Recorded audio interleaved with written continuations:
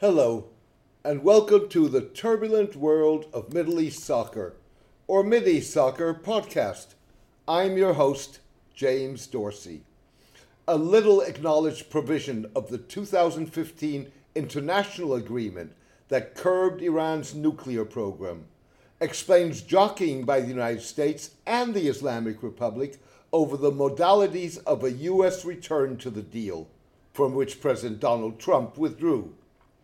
The provision's magic date is 2023, when the Biden administration, if it returns to the agreement, would have to seek congressional approval for the lifting or modification of all U.S. nuclear-related sanctions against Iran. Both the administration and Iran recognize that congressional approval is likely to be a tall order, if not impossible, given bipartisan U.S. distrust, animosity, and suspicion of the Islamic Republic. As a result, the United States and Iran have different objectives in negotiating a U.S. return to the accord. The Biden administration is attempting to engineer a process that would allow it to sidestep the 2023 hurdle, as well as ensure a negotiation that would update the six-year-old deal, limit Iran's controversial ballistic missiles, and halt Iranian support for non-state actors in Lebanon, Iraq, and Yemen. A prolonged negotiation process would allow President Joe Biden to focus Congress on his domestic legislative agenda without Iran being a disruptive detraction. Mr. Biden needs something to get beyond 2023, so he wants a process that would take a number of steps that could take a number of years to accomplish. During that time, the United States could ease some sanctions. These small things along the way could happen in a process, but the key is going to have to have a process that allows the Biden administration to draw this out for some time, said former State Department and National Security Council official Hillary Mann Leverett. An extended process would, moreover, make it easier for Mr. Biden to convince America's skeptical Middle Eastern partners, Israel, Saudi Arabia, and the United Arab Emirates, that a return to the deal is the right thing to do. Mr. Biden sought to reassure his partners that, unlike Mr. Trump, he would stand by the U.S. commitment to their defense, with this week's missile attack on an Iranian-backed Shiite militia base in Syria. The strike was in response to attacks on U.S. targets in Iraq, as well as the firing of projectiles against Saudi Arabia, reportedly from Iraqi territory.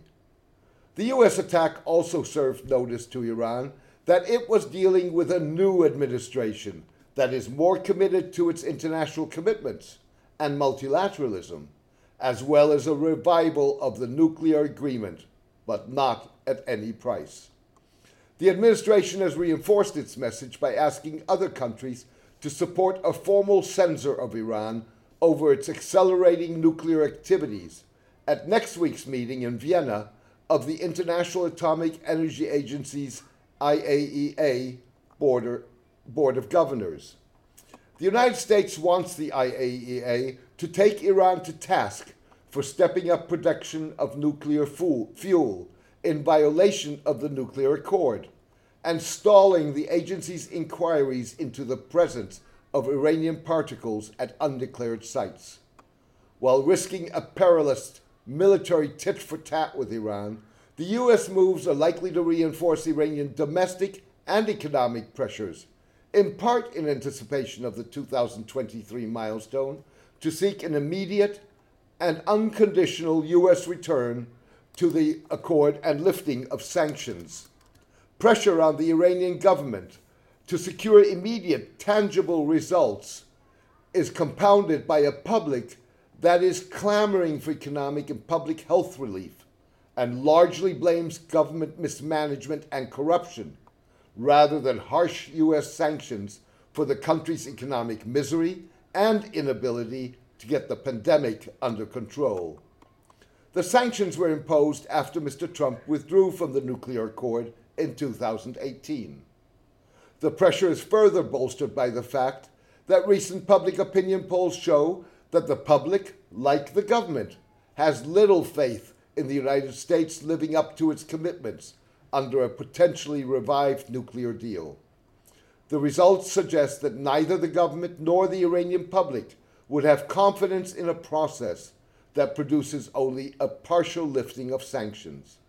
They also indicated a drop of support for the deal from more than 75% in 2015 to about 50% today.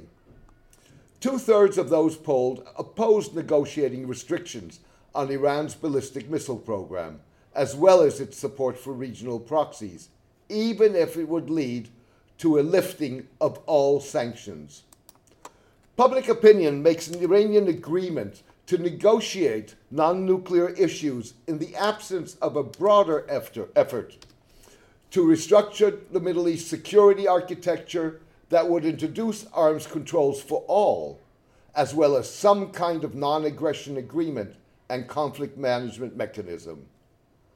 Among Middle Eastern opponents of the nuclear agreement, Israel is the country that has come out swinging.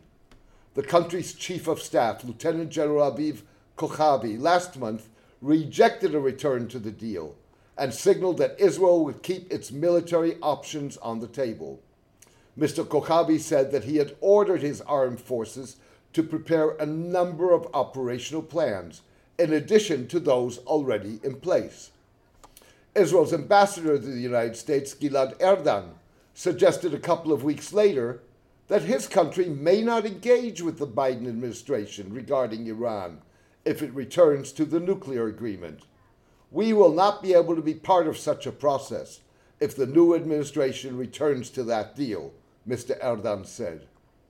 Israel's posturing shields the Gulf states, who have demanded to be part of any negotiation, from exposing themselves to further U.S. criticism by expressing explicit rejection of Mr. Biden's policy.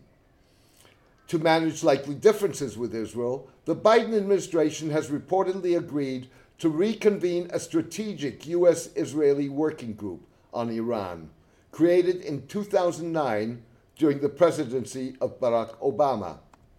Chaired by the two countries' national security advisors, the secret group is expected to meet virtually in the next days. It was not immediately clear whether the administration was initiating similar consultations with Saudi Arabia and the UAE. In a confusing twist, Israel has attracted attention to its own officially unacknowledged nuclear weapons capacity by embarking on major construction at its Dimona reactor that was captured by satellite photos obtained by the Associated Press. Some analysts suggested that Israel's hardline rejection of the Biden administration's approach may be designed to distract attention from upgrades and alterations it may be undertaking at the Dimona facility. If you're Israel, and you're going to have to undertake a major construction project at Dimona that will draw attention, that's probably the time that you would scream the most about the Iranians, said non-proliferation expert Jeffrey Lewis. Thank you for joining me today. I hope you enjoyed the podcast. A written version of this podcast is on my blog, The Turbulent World of Middle East Soccer, at mideastsoccer.blogspot.com. Please join me for my next podcast in the coming days. All the best, and take care in these trying times.